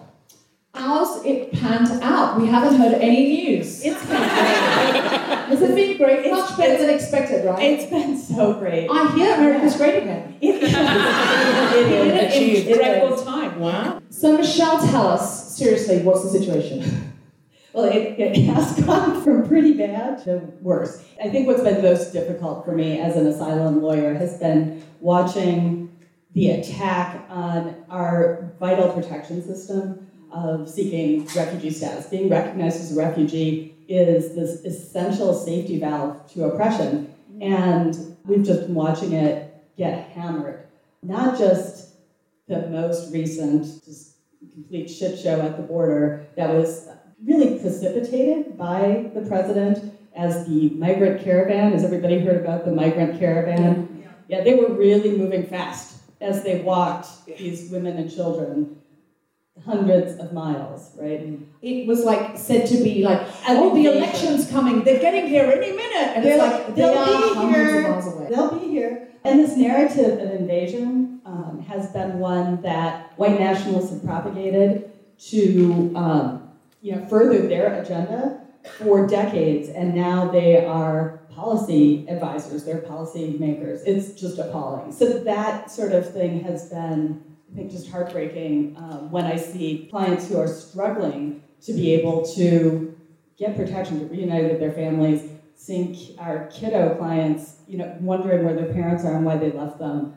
It's just been appalling. So you've been there trying to fight for the rights of those children and their parents and trying to get them reunited. Have you had any success? We have. Now, I'm based, the Advocates for Human Rights is up in Minnesota. So if you don't know the United States, that's at the top. So we're seeking to be recognized as Lower Canada. That's the other item. But in lieu of that, we're now working, we see clients when they've been released from detention on our southern border and shipped up to family or friends in Minnesota to be reunited when they're kiddos. We're seeing now adults moved up that who we've never seen before, waves of people who are asylum seekers coming up to Minnesota with no ties there to make bed space down south, right? Because we only have 50,000 immigration beds on any given day in the United States. You got to keep those moving, right? And kids are just one part of that puzzle. So I think the most upsetting case for my colleagues at our office was this 8-year-old Honduran girl who was literally ripped out of her dad's arms when they came and appeared at the border. And by the way, that is the process for seeking asylum in the United States. You show up at the border and ask. There's not like another way you're supposed to go about it. You don't pop into the embassy and be like, hey, protect me. You show up. And so what they're doing is totally legal. It's legal to turn up and ask. That's right. That is what the law says. Process. It's what the law requires. It's being presented as illegal. Like right. Trump's calling them illegals and absolutely. Criminals, but they're doing something that's totally legal. This is totally legal. I will say that this president is no different from presidents past, conflating seeking asylum with illegal migration as though economic migrants are evil people. People move, right? We've moved for 200,000 years. Also, borders are arbitrary. Borders are arbitrary. And like they were drawn over the people who lived there. And a magical legal fiction, right? Yeah. We made them up, and now we're expecting people to just magically stop when they get to them. People down in the southwest part of the United States don't say, I crossed the border. They say the border crossed me. My family was here for 10 generations, and now it's America. Yeah. This is an arbitrary thing, right? So, but we've built a system that has been sort of behind the curtain, right? Not behind this really amazing. You're listening at home with us sitting inappropriately to have this conversation in front of the glitter curtain. That's part of the set of a pantomime. Pantomime written by Carrie Ann Lloyd, one of our Guilty Feminist favourites. Do come and see it, Dick Whittington. And that story, by the way, is about Dick Whittington, a young man who comes to London to seek his fortune. He has nothing and he relies on the kindness of strangers. It's a refugee story.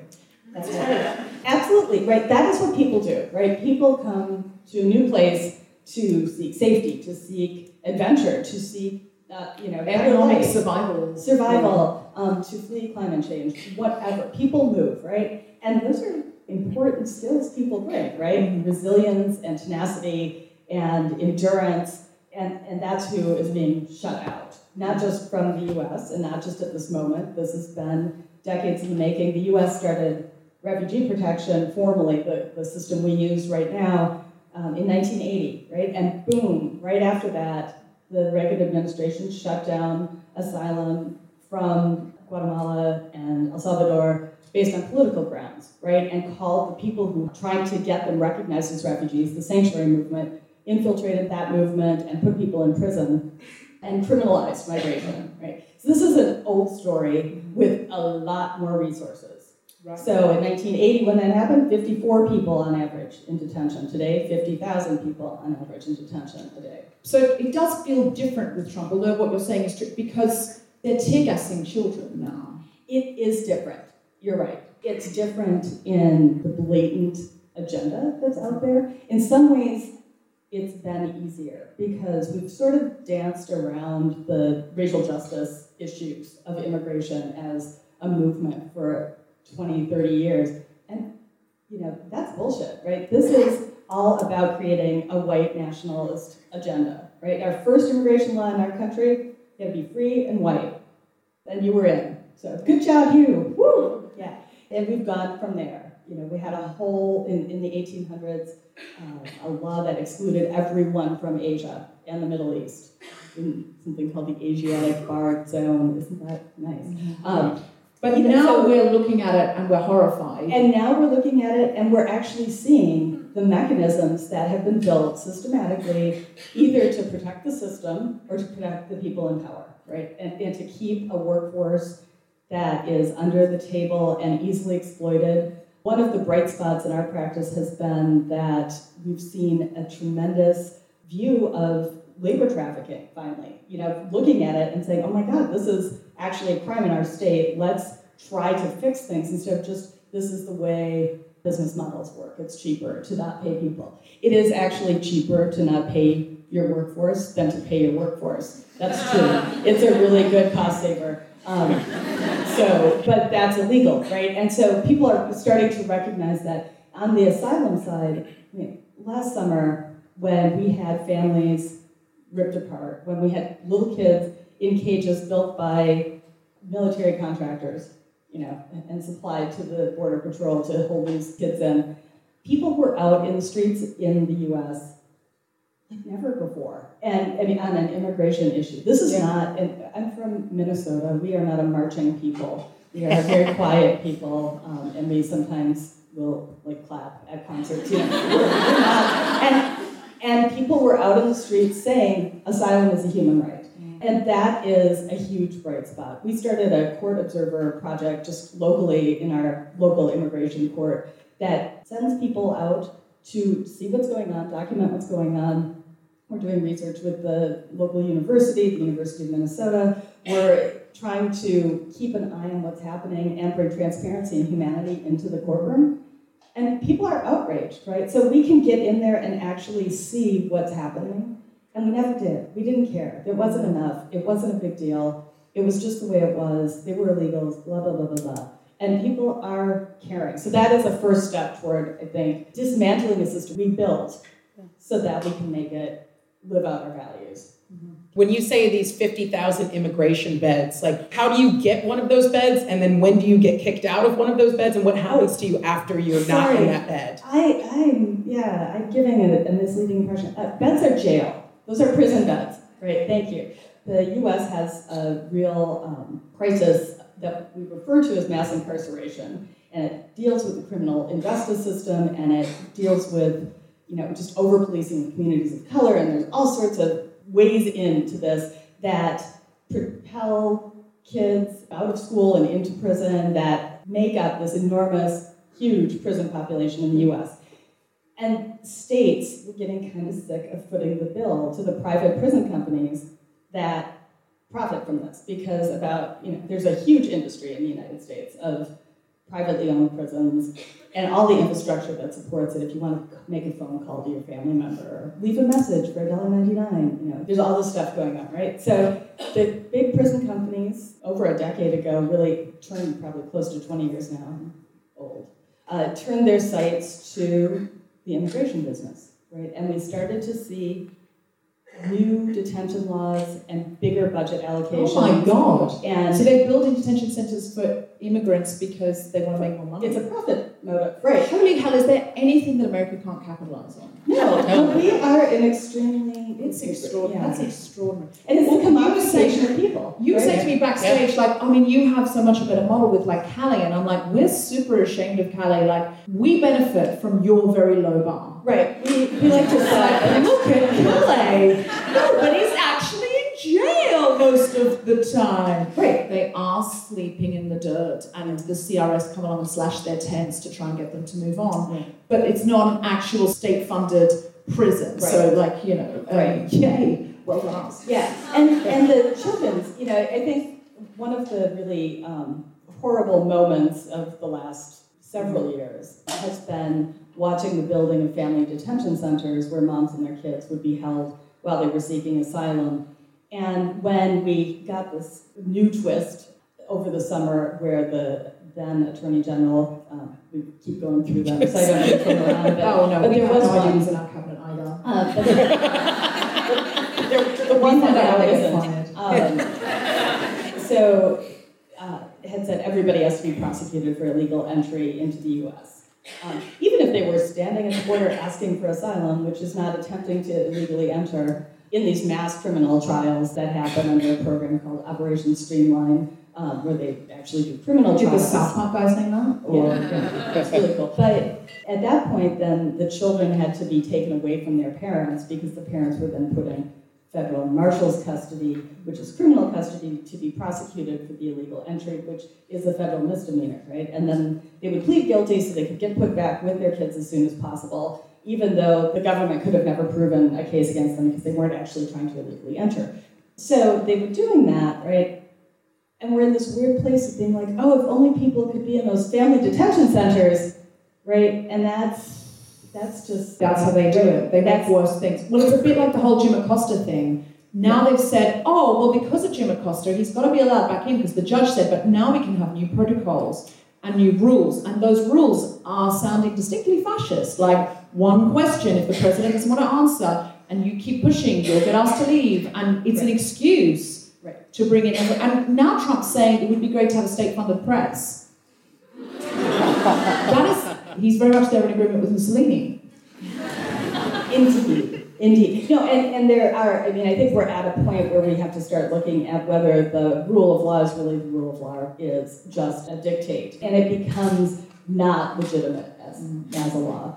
But we still do have really important protections on the books that courts are fighting back against. And so a couple of bright spots, and one has been just extraordinary litigation, particularly by our colleagues at the ACLU who have been fighting case after case after case, including co-counseling on one. We have a group of 92 Somali folks. The government attempted to deport them, couldn't quite make it. These people were brought back to the US.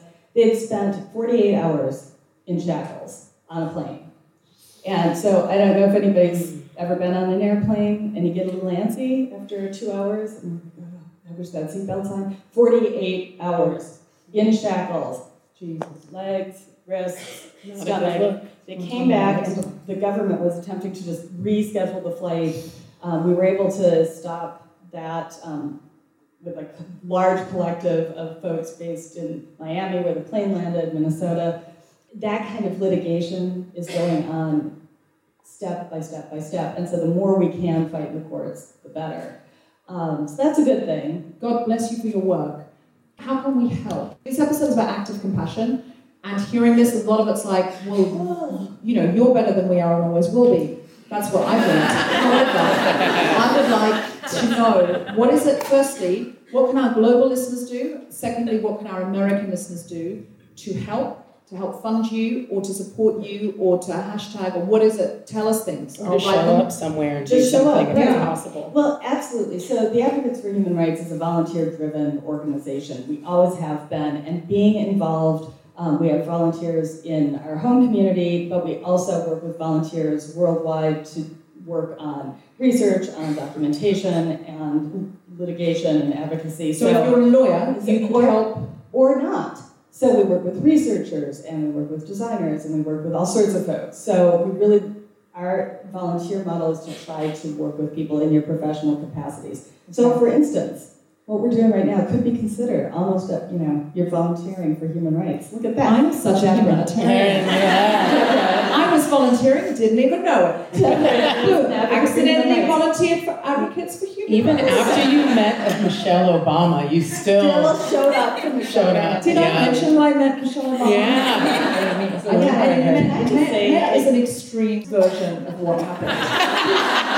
But Michelle. You know what? That's the rumor that's going around. I'm not going to say it. Being a woman named Michelle coming up on stage. And I'm not wearing any sleeves, and I didn't shave my armpits, and the whole thing was just, this is just been a nightmare. And you are a badass. This is not the first Michelle I've worked with today. So firstly, volunteering. What's the website if we wanted to volunteer? The Advocates for Human Rights. The Advocates for Human Rights .org. Also, people are showing up down at the U.S.-Mexico border to help get people a fair shot at the border to actually make their asylum claim. Join up with some of those efforts. Go out to your local immigration court and see what's going on if there's one in your city. There are ways to get involved. And worldwide, the United States is failing absolutely in our obligation to protect refugees, but so is the world, right? There are 25 million refugees, 60 million internally displaced persons. There are 200 million people living in fragile spaces. We have to all step up, and it can't just be the neighboring country that happens to absorb everybody. We have to be able to contribute with that compassion, but also with that, and I think this is what you're doing so amazingly, that way to really understand people as human beings. These aren't refugees. These are human beings who have skills, talents, joy, sorrow, and this is just one chapter in a life. And so bringing people into their full life, getting that back on board, that's what we're all here and called to do. Michelle,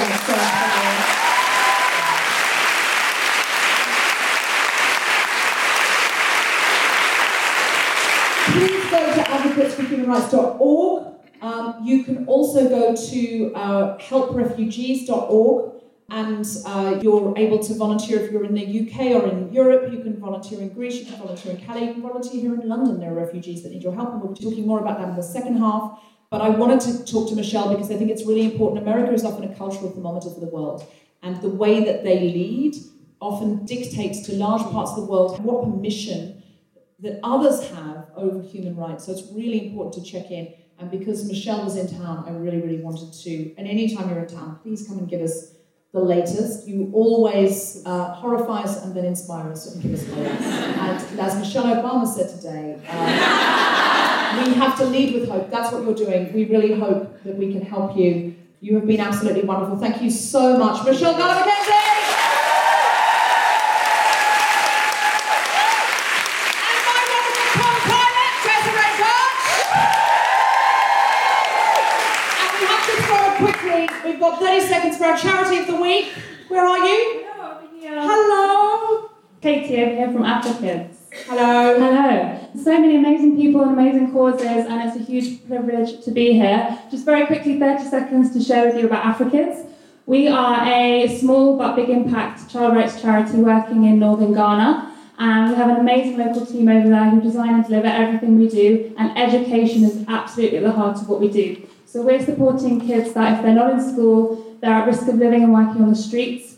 Our girls that we support are at risk of child marriage and teenage pregnancy, and with families living on less than £1.50 a day, it is a really, really, really hard environment. So our local team are amazing, and today we launch an incredible public fundraising appeal, which is our biggest opportunity ever. It's called Africa's Time to Shine, and you'll find leaflets on your desks.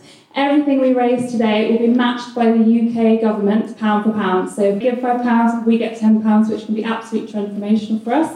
That will help us train teachers so that the quality of teaching in schools is really high. It will help us work with mums and dads to understand what is stopping them getting their kids in schools, and it will help us kit out those classrooms with the best possible materials and learning resources so that education really can be transformational.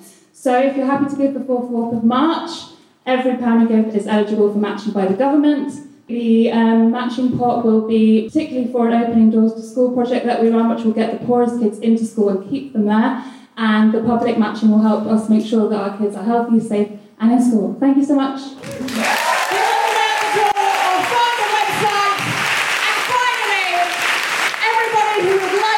And can stand up because Clarissa Land is going to take us home. Clarissa! Because you're going to sing along with me. At first I was afraid. I was petrified. Kept thinking I could never live without you by my side. But then I spent so many nights thinking how you did it wrong, and I grew strong. And I learned how to get along and turn your back from my space. I just walked in and found you here with that sad look on your face. I should have changed that stupid life. I should have made me be. I don't know, but this one said you'd be back to follow me. Come on now, go. Walk out the door. Just turn around now. 'Cause you're not welcome anymore. Weren't you the one who tried to hurt me? Goodbye. Did you think I'd crumble? Did you think I'd lay down and die? Oh no, lie. I will survive. Oh, as long as I know how to love, I know I'll stay alive. I got all my love to live. I got all my love to give, and I'll survive. I will survive. Hey, hey.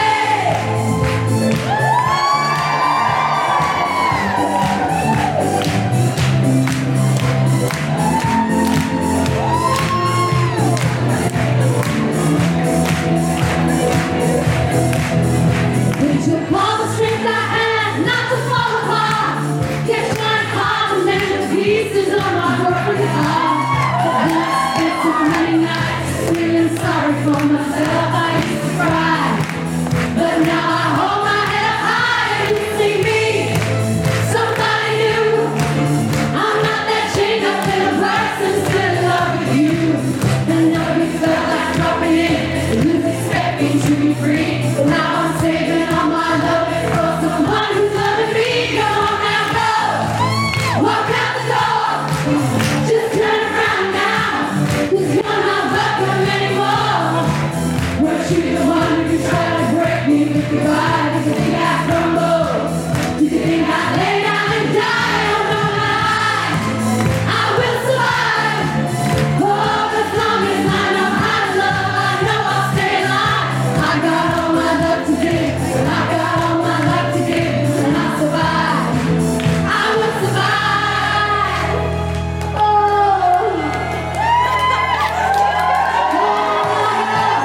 Walk out the door. Just turn around now. 'Cause you're not welcome anymore. Weren't you the one who tried to break me with goodbye? Did you think I'd crumble? Did you think I'd lay down and die? Oh no, lie. I will survive. Oh, as long as I know how to love, I know I'll stay alive. I got all my love to live. I got all my love to give, and I'll survive. I will survive. I will survive.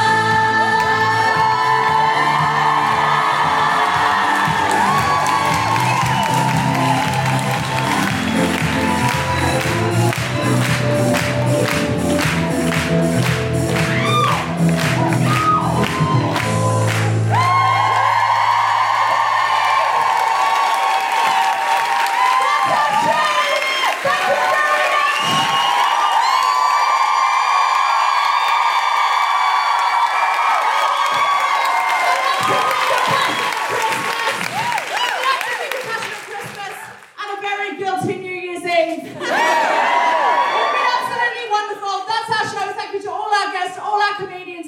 I've been Deborah Francis White. We've been the Guilty Feminists.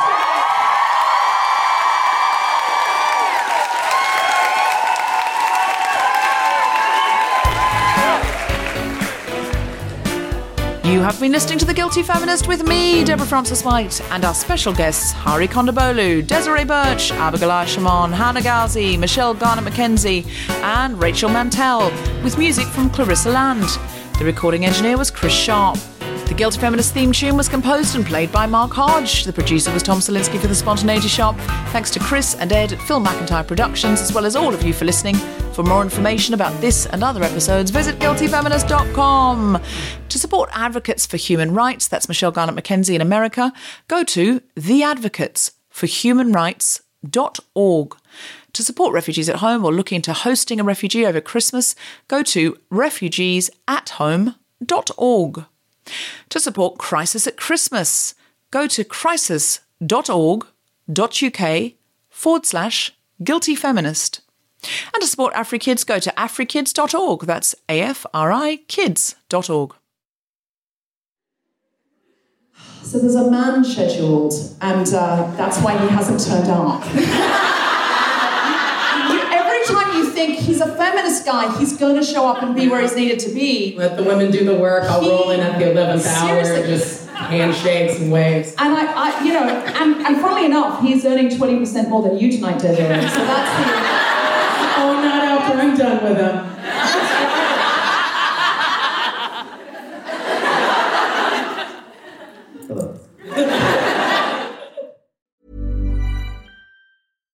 Mom deserves better than a drugstore card. This Mother's Day, surprise her with a truly special personalized card from Moonpig. Add your favorite photos, a heartfelt message, and we'll even mail it for you the same day, all for just $5. From mom to grandma, we have something to celebrate every mom in your life. Every mom deserves a Moonpig card. Get 50% off your first card at moonpig.com. Moonpig.com